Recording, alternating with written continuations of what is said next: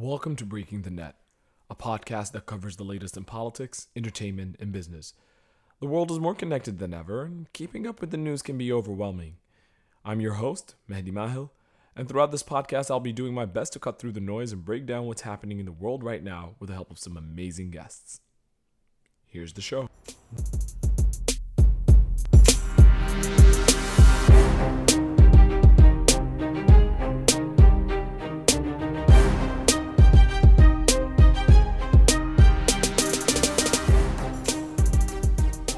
Welcome, everybody, to another episode of Breaking the Net. And today we'll be talking foreign policy. We'll discuss the Iran nuclear deal and state of negotiations, President Biden's democracy summit, backsliding democracy in India, and why the U.S. blacklisted an Israeli company that sells spyware. Joining me today, all the way from Paris, France, is Director for the Middle East Treaty Organization and author of A Middle East Free of Weapons of Mass Destruction, A New Approach to Non-Proliferation, Imad Kiai. Imad, welcome to the show. Thank you so much for having me, Maddie. Nice to hear your voice and to be on your program. Absolutely. It's a pleasure. Imad, what can you tell my listeners about your work for the Middle East Treaty Organization, MeToo, and your work with weapons of mass destruction and trying to make non-proliferation the popular cool thing that countries do these days? Well, it's a fantastic organization. The Middle East Treaty Organization is civil society, group of people who came together, activists, scientists, professionals, and policymakers. And we have a singular goal of achieving a weapons of mass destruction free zone in the Middle East. And the way we want to go about it is through advocacy, policy, education, capacity building, and also campaigning. So the real activism on the ground. And the whole idea is how do we establish such a WMD free zone, free from all nuclear weapons, chemical weapons, and biological weapons in one of the most volatile regions in the world, Middle East. And what that will require is all the 22 Arab countries of the Arab League, plus Iran and Israel, to agree on a treaty text that establishes such a zone. It may seem like it's a pipe dream one down the road, but the process has already begun. The idea for such a zone dates back to the 1970s for a nuclear weapons-free zone and then expanded to include all other forms of weapons of mass destruction. Now, right about 10 days ago, the 22 Arab countries plus Iran and few world powers met in New York for the second time in the United Nations to work on a treaty text for establishing such a zone. And what the Middle East Treaty Organization does, it supports these processes by making we have our own draft treaty that is an evolving open source document that facilitates and contributes to this diplomatic process that is already occurring. So that's what the Middle East Treaty Organization does, along with all other fantastic activities such as webinars, programs, education, and there's a lot that's going on within our organization. And I invite your listeners to check it out on wmd-free.me. So that's the whole thing about METO and the work we're trying to do to establish a WMD free zone in the Middle East. Sounds both ambitious and important. And you've actually given me a great segue into our first topic. So Iran is fixing to get a nuclear bomb, and the U.S., among others, are trying to stop it. So a brief background to our listeners. Back in 2015, Iran struck a deal with the United States and a group of other countries, namely Russia, China, the UK, France, and Germany, to stop their attempts to develop a nuclear weapon and make their facilities subject to strict regulations and periodic inspections, in return for sanctions relief and a host of other economic incentives. The deal was seen as a major diplomatic win for the Obama administration and was seen as a low-cost method of ensuring Iran does not build a nuclear bomb. However, there was a plot twist, as exists in all stories. In 2018, citing unproven reports that Iran was not in compliance with the terms of the deal and his own unhappiness with it, President Donald Trump withdrew the United States from the deal and reimposed sanctions on Iran. This led Iran to resume uranium enrichment, a critical process for the development of a nuclear weapon. And despite the piling of a host of economic sanctions and efforts by the new Biden administration to re-engage in talks, Iran seems undeterred and has continued to enrich uranium with the goal of creating a significant amount of the radioactive mineral that is weapons grade. Complicated diplomatic efforts are the increasing tensions between Iran and one of its chief regional adversaries, Israel. In the past year, Israel has undertaken a number of drastic measures, from assassinating Iran's top nuclear scientists, causing explosions at reactors used to enrich uranium, to try and stop the nuclear program, but to no avail. So, Imad, as you just mentioned, you work extensively on weapons of mass destruction issues, and you have previously served as a policy advisor in the American Iranian Council. What can you tell me about what is happening and why people should pay attention to this issue? What are the status of the negotiations as of today? All right. Well, as you have mentioned, these negotiations have been going on for a long time. In earnest, actually started in 2003 to 2005, when Iran first began to enrich uranium. Those negotiations led to what is known as the Paris Agreement between the European powers and Iran that again limited Iran's nuclear program. Unfortunately, then the United States government under President Bush rejected that deal. And so it spiraled into a much more complicated situation with the elections of Iran's then President Ahmadinejad, who decided, you know what, Iran is going to expand its nuclear program. Now, mind you, while we are talking about this, that to this day, Iran does not possess a nuclear weapon. That's important to note. Yes, Iran does have a civilian nuclear program, and quite an advanced one. And as you rightfully pointed out, enrichment of uranium is one pathway for a country to go for a nuclear weapon. But enrichment of uranium in itself is not a crime under international law, specifically pertaining to the Nuclear Non-Proliferation Treaty that Iran is a signatory to.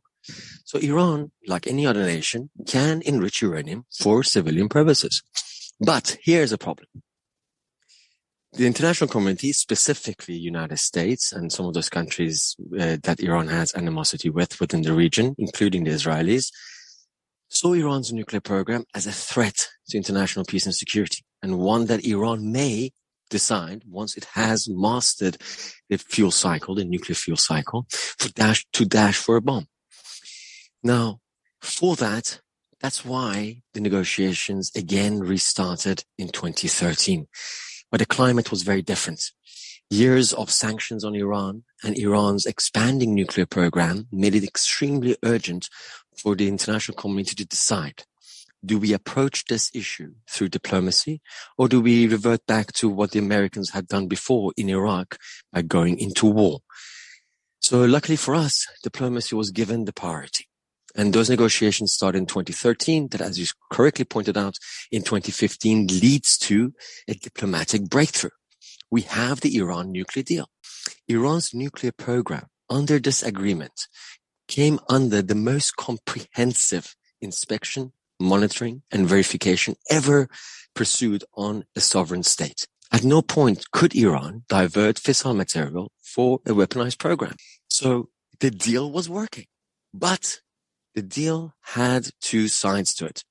Iran would limit its nuclear program, but in return, the world powers, the United Nations, European Union, and the United States would remove the sanctions placed on Iran as somewhat of a push to get Iranians to limit their nuclear program. And that happened. The deal resulted in the first time for UN Security Council resolution and sanctions that are binding by all states in the world to be removed. The European Union, all 27, then 28 countries, voted to remove the EU sanctions on Iran as part of this nuclear deal. Even President Obama removed the US specific sanctions that targeted Iran's nuclear program. And therefore, for once, we had a major breakthrough of multilateral diplomacy that worked, averted war, and made sure that Iran's nuclear program remains peaceful. But in 2018, Mahdi, what happened? You mentioned it. Many things. Are you referring to President Trump's withdrawal? All right. From so deal? Why is this important? Why is this important? Because the Iranian nuclear deal was working. Every single report from the international nuclear watchdog known as the IAEA, the International Atomic Energy Agency, had verified that Iran is committed to its end of the bargain under the agreement. But correct me if I'm wrong, Imad. not everybody was happy with the deal, right? President Obama faced significant domestic pushback, and Israel was notoriously unhappy. I think it was Prime Minister at the time, Prime Minister Benjamin Netanyahu, who came and addressed a joint session of Congress, warning them that the deal would lead to a faster breakout time. To our listeners, a breakout time is the time from between when a country enriches uranium and actually develops a nuclear warhead, a weapon capable of being deployed at war. And he warned of he made these dire exhortations to a joint session of Congress. He lobbied very hard against the deal to no avail. And so not everybody was happy with the 2015 deal. Wait, okay. First of all, not everybody has to be happy, number one. What's the end state we're trying to achieve? The deal said Iran has to have no nuclear bomb. The deal achieved that goal. Iran, in return, should have received sanctions relief. That, in earnest, at least on paper, was removed. But yes, you're right. Not everybody was happy about this. The Israeli government, under Netanyahu, has been pushing and lobbying for years for continuous pressure, sanctions, sabotage, and ultimately even calling for war under this administration of the Israeli government quite recently. The reason for that is not necessarily that Iran is going to make a quick dash for the nuclear bomb. Instead, it's got to do with much broader geopolitical dimensions that are happening in the Middle East between adversarial countries, may that be Iran, Saudi Arabia, Iran, Israel, and what is their role in an myriad of other issues, may that be in terms of Iran's involvement in Yemen for Saudi Arabia, or Iran in Syria for other regional countries to be worried about Iran's role and influence across the region. So this, ultimately, yes, is important. The nuclear program does possess a risk for Iran to then pursue nuclear weapons. But does the Israeli government's position vis-à-vis Iran's nuclear program hold water when they, for years, Netanyahu hasn't been preaching the Congress only a few years ago. He has been looking into his crystal ball and making the predictions that Iran would have a nuclear weapon back in 1990. You were not even born then. And we're talking about this is being continuously happening for every couple of years, where Israel sees Iran's nuclear program as a direct threat to its existence. It was enough to convince the Trump administration to withdraw from the deal. President Trump came into the White House with one major agenda: to reverse everything that Obama had done. And one of the key diplomatic achievements, foreign policy achievements of the Obama administration was the Iran nuclear deal. So President Trump didn't make it a secret. Even during his campaigning, he said, this is the worst deal in the world. This is the blah, blah, blah. You know how he spoke. And he was already posed to, when he gets into the office, to get United States out of this deal. And he came under a lot of pressure and lobbying, not just by the Israeli government, but also by some other regional countries such as Saudi Arabia, United Arab Emirates. It is no surprise that after President Trump came into office, his first foreign visit was to Israel and Saudi Arabia, not Mexico and Canada, which is a tradition for American presidents to make their first foreign trips. The quagmire that we are in right now, that brings us to today, that there's been since 2018, there's been an effort to bring back the United States into compliance, so back into the deal. And Iran, to give them credit, waited a whole year until they decided to reverse and go back against their own commitments under the nuclear deal, by saying that we have waited 1 year for the Trump administration to get back into the deal and remove the sanctions that it reinstated and then expanded. Iran is not there yet, but it does have the technical and scientific knowledge on how to go about doing that. But the decision to do so still has not been made.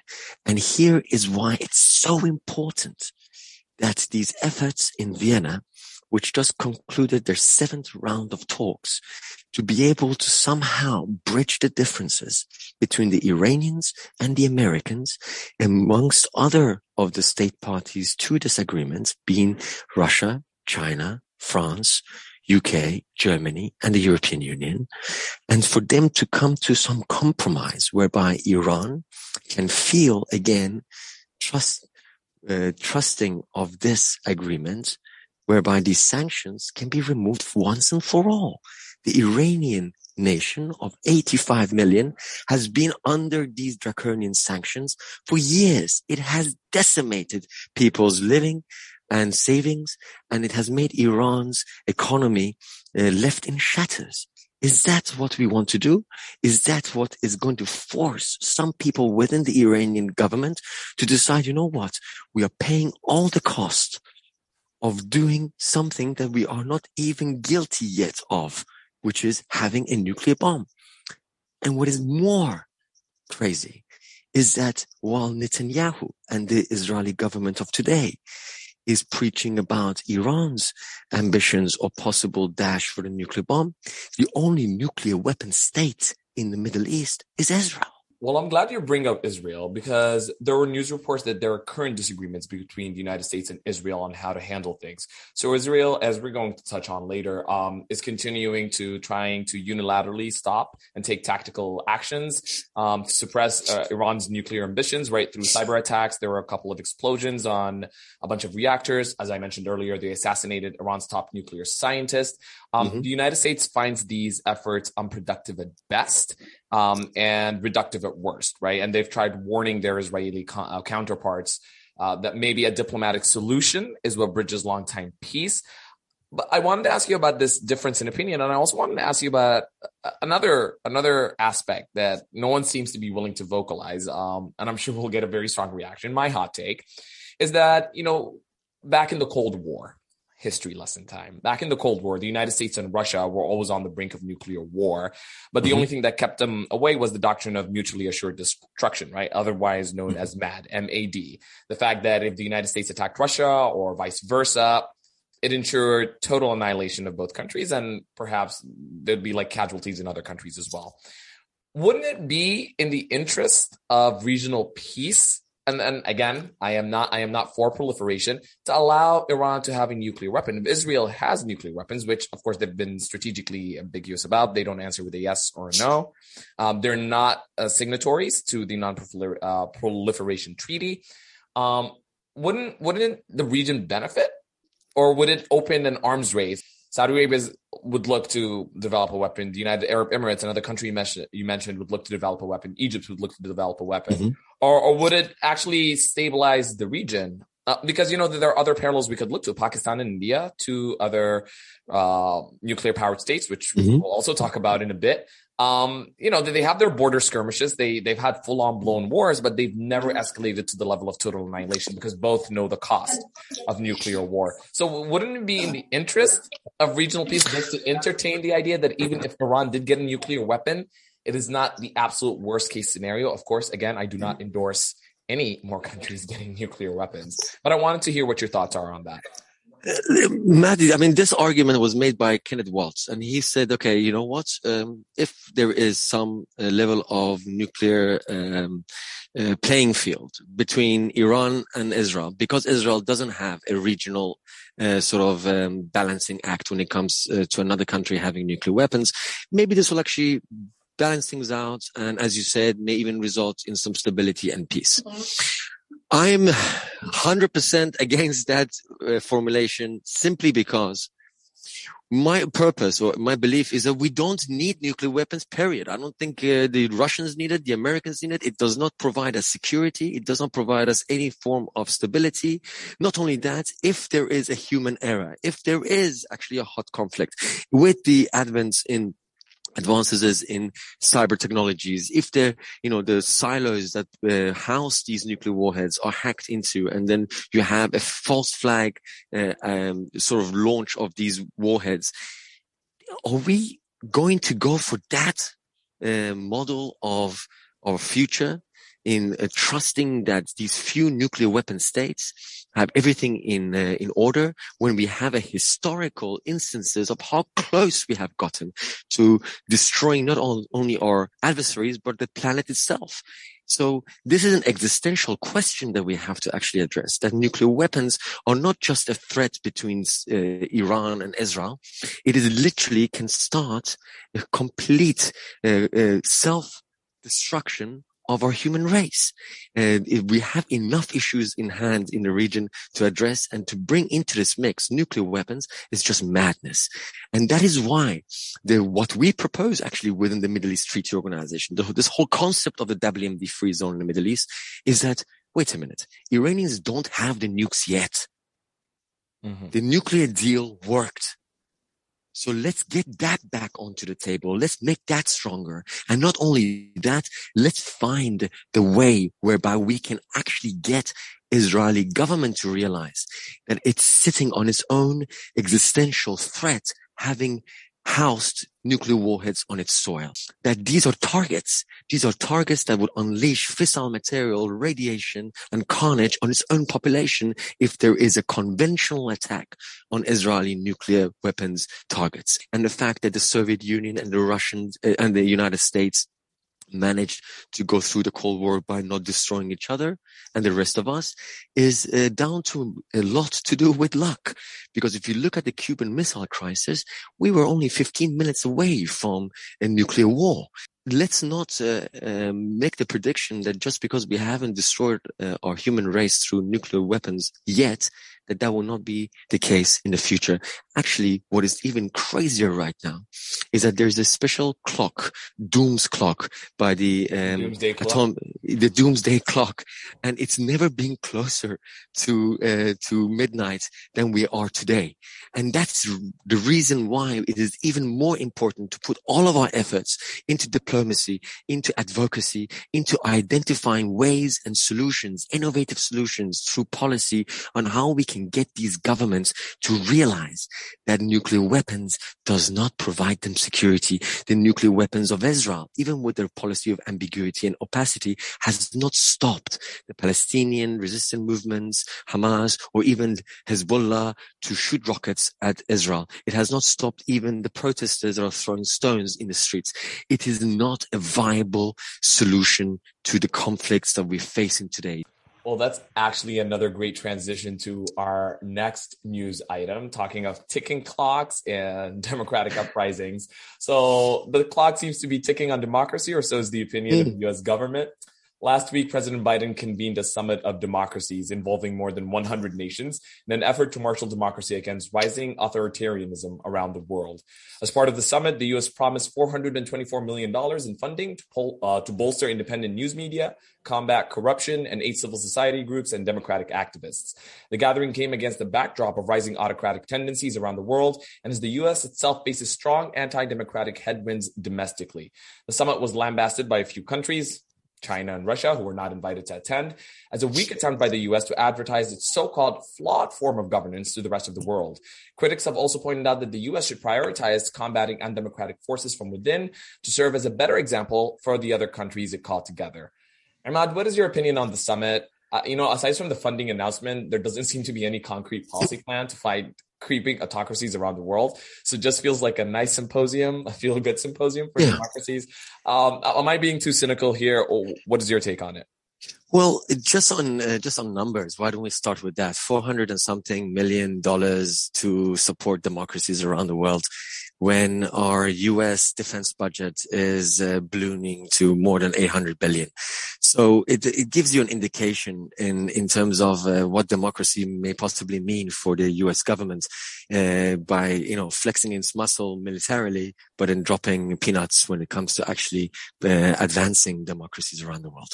So this, of course, has a lot of the smell of a hypocrisy in it, and that is why this summit is being taken with such a pinch of salt, because some of those invited countries have quite a long track and checkered history when it comes to democracy. May that be the Philippines, or may that be Ukraine, or Pakistan, actually. So when you have those countries invited, and you're like, okay, you look around the room and you're like, what is actually a democracy? What does constitute a democracy? What is our aspirations when it comes to the ideals of democracy? And is that being met in the U.S.? is the economic inequality, racial inequality, discrimination, and an array of issues that we are facing in the US. And here is why so many people can so easily point to the fact that this summit doesn't really make things different for the masses. I don't think so. And does it actually then create a club of those who are in and those who are out, and those that are out are our enemies, and those that are in that are our friends? And then what does that mean in terms of responsibility when tomorrow the Pakistani government says, oh, look, we are a democracy. So don't come and point a finger at us when we jail our journalists or our dissidents, or we cut down on freedoms in civil society and so forth. So we have to be careful when we make these type of groupings and separations, and instead actually have a sober look at what is the shortcomings of our own approach to democracy, and most importantly, to also not view this so naively that the United States is gathering 100 countries. And is that for democracy, or is that its own form of being able to show its global reach and its ability to be the vanguard of one group or another? At least from the founding fathers, which again is a problem because the founding fathers didn't include women, that may already in itself be outdated. So we have to be a little bit. They were slave owners. And yeah. Let's say, why don't we touch on that too? I mean, what I'm trying to say is that when a group of men are sat around the table, have stolen the land from the indigenous populations, have enslaved others that they brought from thousands of kilometers away, and to talk about democracy for whom? If you're making a couple of zeros next to what you're making, democracy is very sweet for you in the US. But if you are below the poverty line, if you have no social nettings, if you are living within the cutthroat greed of the capitalistic system, then we have a lot of people who are victims to this democracy, because this democracy at its core is corrupt. A lot of what you just said is just so dark. Is there any hopeful point? I mean, part of what supporters and advocates of the summit said, aside from the Biden administration, was that it's important to offer a counterweight to the creeping authoritarian trend that's been taken over the world, right? Like previous democracies that we're seeing in Eastern Europe, like Hungary and Poland, have taken decidedly autocratic turn. India, likewise, as we're going to discuss in a moment. Isn't it important, actually, even symbolically so? Doesn't the summit serve a purpose in showing that, hey, there are still democracies around the world? There is an attempt to fight back, as inadequate as it seems. I do agree that the amount that the U.S. promised seems paltry in comparison to other priorities. But isn't it also still important to give people around the world hope? I mean, there are democratic uprisings in Sudan happening. There are activists in Tunisia trying to make sure that their hard-won gains since the Arab Spring don't go by the wayside. That there are still activists working under extreme danger and threat of physical violence and safety in Myanmar. There's still hope. Isn't it important for those people to have something like this? Listen, Maddie, I'm all for hope. I'm all for strengthening the power of the people. And what I'm suggesting is that having a summit doesn't really fix anything if it's just to have a nice photo op. In reality, if we want to give real support to the masses, we have to really go and take an introspective view on our own government's policies. And here again is why I made that comparison with the Department of Defense budget that is so large. Because then what are the priorities of a democracy? If the democracy had its priorities in the welfare of the populace, then its defense budget would not be 800 billion. This is what I'm trying to indicate, that actually for us to be able to support democracies around the world, let's begin on our own table. Let's begin in our own countries. And by making the changes within Washington in terms of policy, then we will actually be able to go and strengthen these movements across the world with much more legitimacy, but also be able to have the means to be able to do so, not again through force, crude force, but through actually dialogue, because that's the basis of democracy, dialogue, understanding, prioritization, and finding what will allow for our human race to be able to be advanced in all of the spheres of life, may that be socio-economic, political, and so forth. So those are reflective of what we see as priorities within our own countries. And that's the crux of the matter. So if I want to support democracies around the world and I'm an American, I would advocate, I would campaign within the United States to make sure that if I do have a voice, if democracy does work in the US through collective, sort of a gathering of minds and views, then hopefully if we can make those changes, then oh boy, it will have a major ripple effect across the world. But when it comes to hope, Mahdi, I'm very hopeful. I'm trying to get rid of weapons of mass destruction in the Middle East. I better be hopeful. It's a tall order. I have faith. I have faith in your abilities to get it accomplished.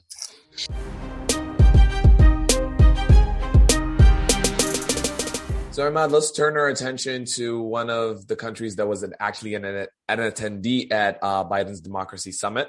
So the world's largest democracy isn't doing so well. There was a piece in The Atlantic recently about India's increasing clampdown on the free press, specifically their campaign to discredit and legally prosecute Muslim journalist Rana Ayyub. India's Prime Minister, Narendra Modi, is a Hindu nationalist whose party has ushered in a new raft of laws rolling back civil liberties and protections for minorities and has taken an adversarial approach to critics. Notably, the Modi government passed a law which prohibited Muslims from neighboring countries from seeking asylum or citizenship in India and revoked the constitutionally enshrined autonomy of the Muslim-majority state of Jammu and Kashmir.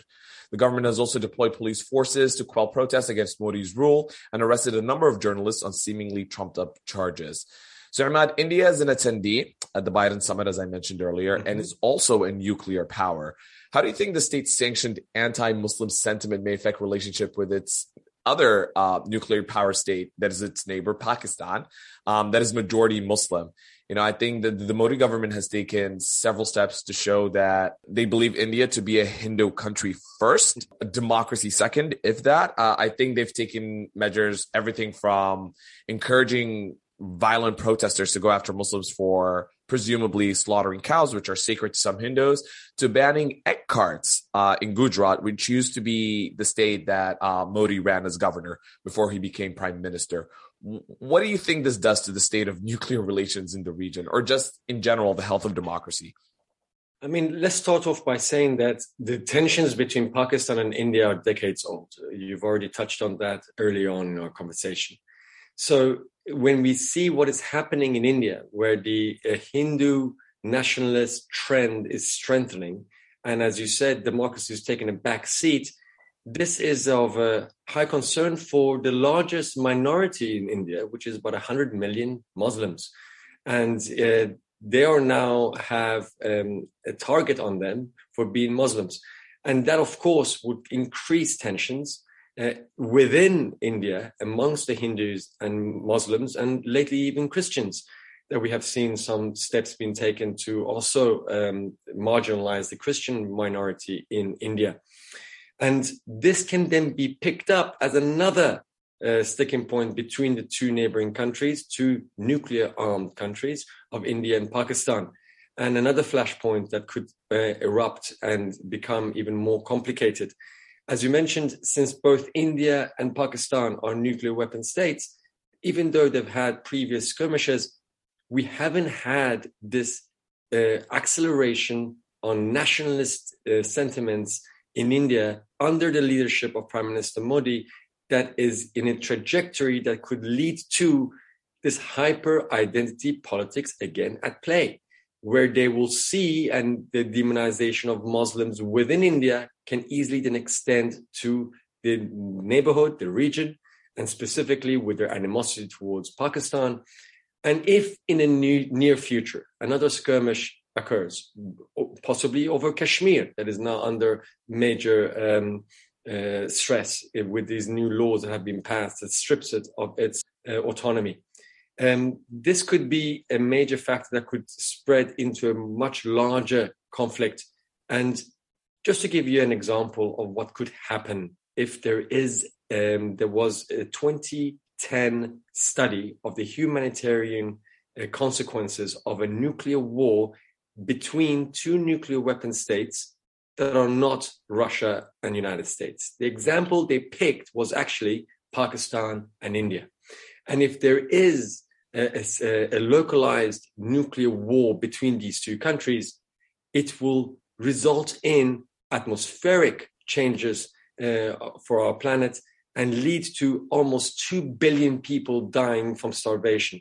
So this nuclear winter that we're talking about, while we worry about US and Russia for having the most nuclear warheads, India and Pakistan could be a trigger point that can result again on not just causing havoc and devastation within this region, but beyond across the world.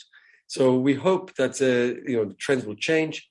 Let's be hopeful, as you always say, and to identify the fact that within India, being the largest democracy in the world, there is still some institutions, there are still some foundations that are there that could then result in drawing back this trajectory towards nationalistic tendencies from pursuing further, let's say, non-democratic policies and laws. I want to strike a hopeful note as well, right? But I do think it's concerning because when figures like Modi, if they ever find their popularity waning, whether it's because of a reawakening in the democratic sense of the Indian people, or because, he dips in the polls again, he still enjoys a large measure of popularity. Figures like him always resort to, and we've seen this in the last days of the Trump presidency across the ocean, they always resort to war as a tool for unification. And there's no easier target than the neighbor you've been fighting with for the past 8 decades.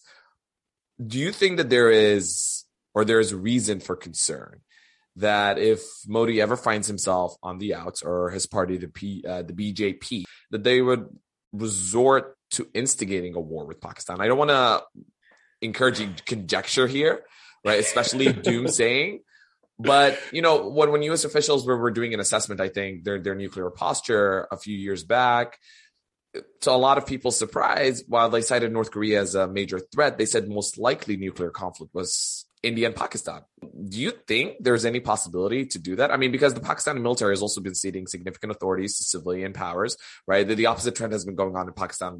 Pakistan has been slowly, haltingly democratizing, right? They have a civilian prime minister who's very bullish on civilian authority and power, Imran Khan, and a military that still plays an outsized role in everyday life, but diminishing nonetheless. Like they're not as dominant as they used to be 10, 20 years ago, since Pakistan has had its first free and fair elections in 2013.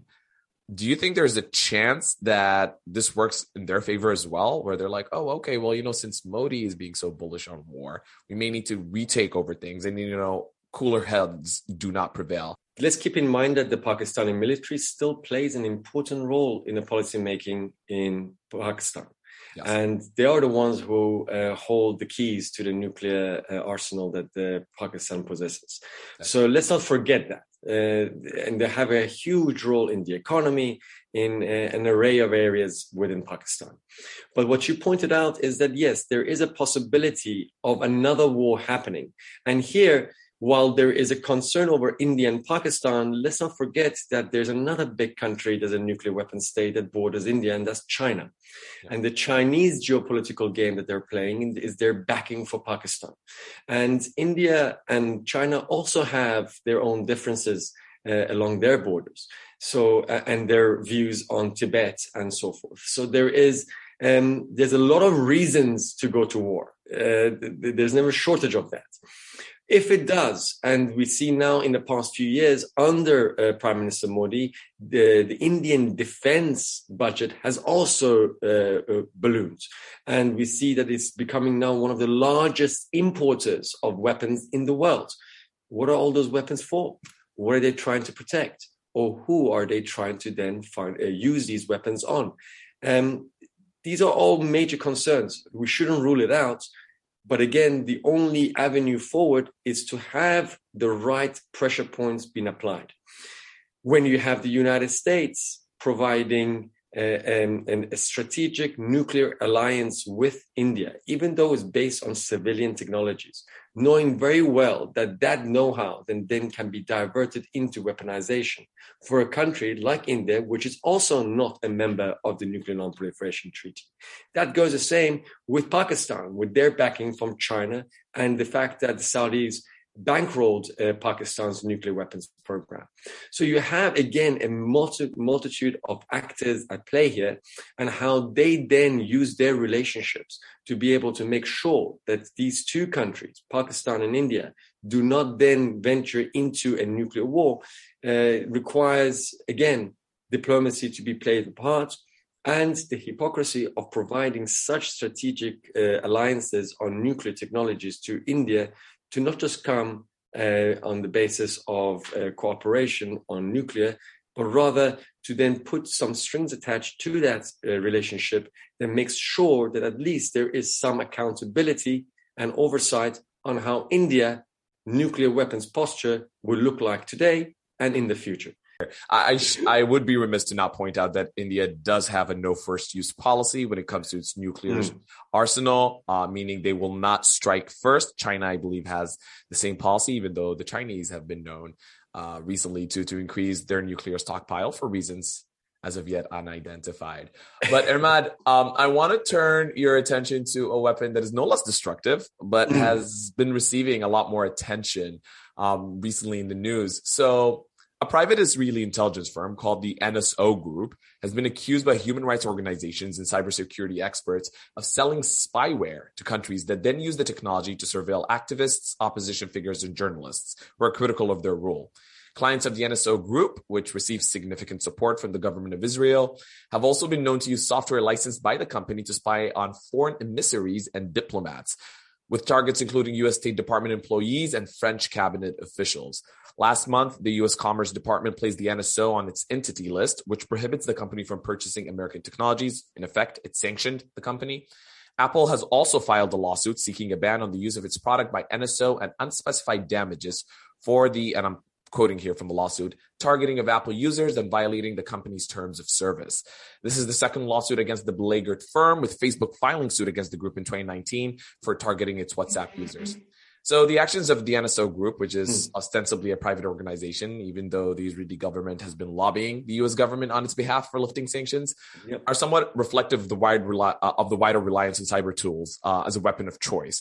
Just recently, a report in the New York Times detailed how the Israelis and Iranians were using cyber weapons to target civilians in each other's countries.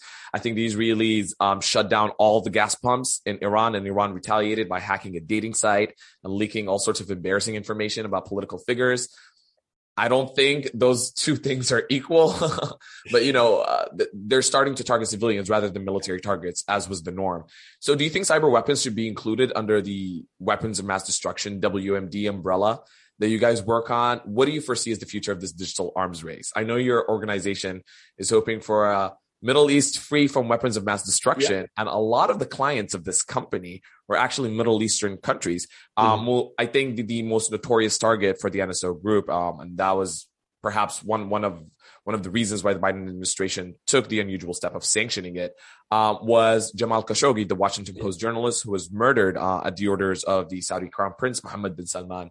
And so there are like countries in the region buying it. It's not just like foreign countries, and it's being deployed against human rights activists and people who we want in place bolstering democracy. Do you think cyber weapons should be considered a weapon of mass destruction? And what do you see is the future of this digital arms race? So these are uncharted waters. The cyber tools that have been used recently and in a couple of years have increasingly become, as you said, the weapon of choice for many of these governments and some other entities.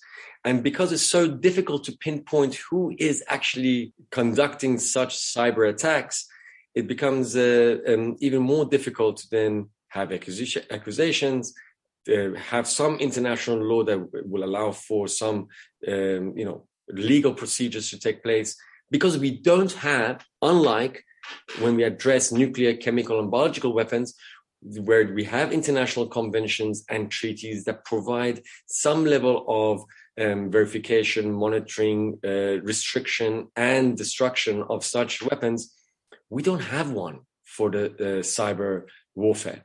or the cyber tools that are being used. So first and foremost, we're starting off on quite a weak position, whereby there is no international law. There is no easy way to say who has done what. So to be able to be, just to say, deny. States can deny any of these acts. Yes, those petrol pumps were shut down in Iran, and Iran accused Israel. But is there proof? Is there a smoking gun? No. And as we see a clear example that you brought up, NSO is a private company. A private company that is providing its software to clients. And those clients, well, they can be governments, businesses, individuals, and others. So how are we going to now venture into the private sector to control who they trade with, who our customers should be, and what limitations we can place on these things?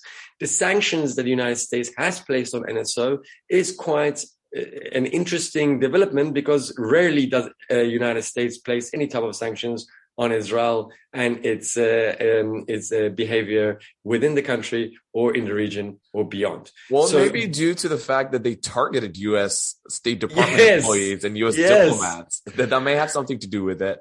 I think they also targeted the French Prime Minister, who's second after the president in power. That may have struck the U.S. Well, Matty, we have to be very clear here. Yeah. First of all, it's not NSO that did that. Am I right? NSO sold its software and somebody else did it. Yes, exactly. All right. That is correct. So the sanctions, the sanctions put this issue on limelight. Am I right? We now have some focus on this. How do we address this? This could set a precedence when we see with Facebook, with Apple taking some legal actions on NSO. We have to see if there is a breakthrough and as a result of these type of suing NSO and see what happens. And that's going to be battled out in the courts. But what it will do is that it will set a precedence. Then we will know that we can refer back to that judgment in then expanding and targeting other software cyber companies that are again providing these type of tools and facilities to very, very, let's say, undemocratic, authoritarian, repressive governments across, especially in the Middle East. And we've got to put a cap on it. But it's going to be very difficult if we don't have an international consensus or a treaty or some type of convention that allows for state parties and individuals, companies, to have an international court that they can go to, because increasingly this will become very difficult. We know right now as I'm speaking to you that the key infrastructures, these from your water, electricity grid to other critical infrastructures in China, in Russia, in the United States, all of those countries at a state level have penetrated it, have placed their own cyber software or malicious viruses that are ready to be triggered, that can literally bring a standstill to the way we function as a society and economy. So this is a real threat. And if the definition of a weapons of mass destruction is an indiscriminate attack on a broad, wide scope of individuals, environment, and so forth, well, cyber warfare definitely fits that profile and that definition. And I assure you, it is definitely on the radar of the Middle East Treaty Organization, because not only are we looking at weapons of mass destruction, but the means of their delivery. And cyber attacks on nuclear, chemical, biological facilities is a major, major threat. And it's been done before. Cyber warfare has become an increasingly dangerous and uncharted waters for how we're going to address this in the near future. But it is on everybody's radar. I assure you that. I do want to point out a few unusual things. One, the fact that the NSO Group is a private firm, you're absolutely correct. But the fact that we know about it, it has an office address, right? There's a spokesperson there. Most of the cyber tools you see nowadays are either in the hands of nation states, right? So the government of China, the government of the United States, the government of Russia, the government of Israel, so on and so forth. But any private firm that sells this kind of information is not likely to be out in the open as the NSO group is. The NSO operates like a fairly standard business. And the Israeli government, of course, I should mention, says that they're subject to strict export controls. Again, that seems to have failed at some level there. That's one thing I wanted to point out is that most cyber tools are bandied around in black markets, right? They're not sold out in the open. There is no client list that you can reference or subpoena in a lawsuit. And so that makes it difficult to legislate against something like that when you don't know who's selling the service is. The second point I wanted to reach out is governments seem to be wanting to have their cake and eat it at the same time too, right? So the government of the United States has come out very forcefully against cyber attacks that damage civilian targets, that affect people's livelihoods. But at the same time, they did not rule out and have fought against regulations that ban states' cyber espionage, obviously because the United States benefits from it. Very famously in 2015, when President Obama confronted Xi Jinping, the Chinese president, about the theft of intellectual property from American firms. They both agreed that industrial espionage will stop, but there was an unspoken agreement that state level espionage, which they considered fully lawful and within the bounds of international law, even though there's no international treaty that regulates it. And, once Obama left office, China did not just intensify its state espionage, they also intensified industrial espionage. And you raise a very important issue here, the issue of deniability.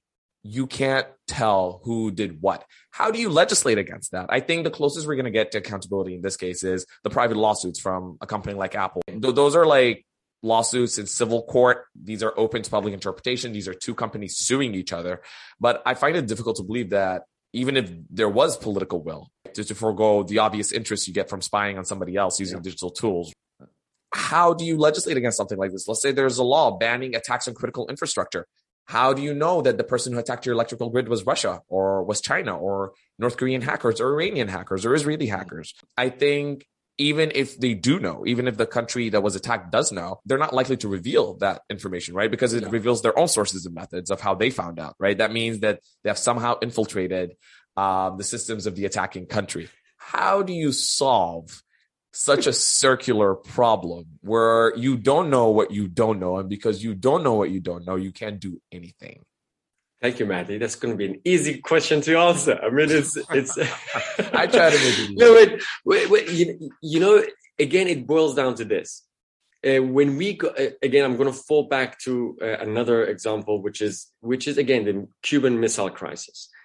When that happened, when we got in the 60s close to a nuclear war, that's when, wait a minute, we got to do something about this. That's when the Soviet Union and the United States, in the height of the Cold War, engaged one another in diplomacy and led to reduction of our nuclear weapons. They formed a direct link of communication so that there's going to be no misunderstanding. Even though they still, have this, mutually assured destruction, the MAD doctrine that you've discussed earlier. In the same way, when we look at cyber attacks, when we look at the fact that not only can the United States cause a major damage to the Chinese and the Russians and other adversarial countries, they can do the same to us. So there needs to be at some point, and the discussions have started. They have started. How do we actually put this genie back in the bottle in terms of like the consequences of cyber warfare that can erupt all across the world? That is actually happening right now. That's the crazy part. That every day there's a very interesting map of, if I can get you the source, I will find it for you, where it actually displays in real time the number of cyber attacks that are happening, and it only reflects, I think, 0.1% of the attacks. So we're already there. There's already a major hot cyber war occurring now. And so at some point, when it passes a threshold, when it comes out into our real life, when actually our water systems start to shut down, electricities just go off. God forbid. I'm just saying that, we sometimes we need to have a wake up call that this is going to be the new reality. And not only that, the advancements in these technologies, from killer robots to artificial intelligence to machine learning, to the fact that these become extremely more sophisticated. And if you couple that with the fact that all of those nuclear weapon states, instead of reducing their nuclear weapons, do you know what they're doing? They're upgrading and making new classes of nuclear warheads with new operating systems that are actually much easier to then be hacked and then possibly result in another nuclear war that can go through their control systems. These are all real, possible, plausible options that are out there in terms of what cyber warfare can result in. They've been played out now. We can see even from, how we're seeing the swarming drone attacks between Azerbaijan and Armenia that gave us a real life example of how these other forms of autonomous weapons are being deployed. So we are in a new world where we have autonomous weapons coupled with cyber warfare and more sophisticated technologies that are just getting out of control. And there's been yet a real political will from key countries to come together and agree on some parameters. How do we go about making sure that this doesn't result in a complete catastrophe at any point in time in the future? So we're in a very critical time. I don't have an exact answer for you, except always falling back to we need to find a way for these adversarial countries to sit down and make the differences that they have, to actually discuss what the hell is their problem and figure out a diplomatic solution to these concerns. And the only way to do it is through dialogue, building trust, building confidence, and realizing that they all have within their power either to go towards war or towards some possible, at least not even peaceful, but normal set of realities.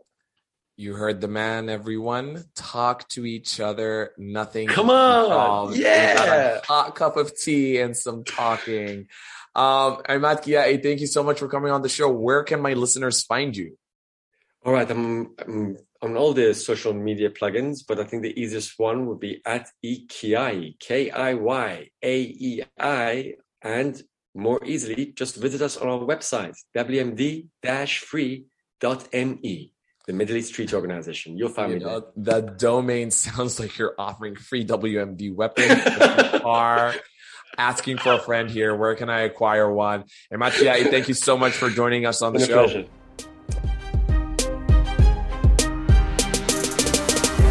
Thank you for listening to another episode of Breaking the Net. We will be back next week with more breaking news. I'm your host, Mehdi Mahel, and I will see you next time.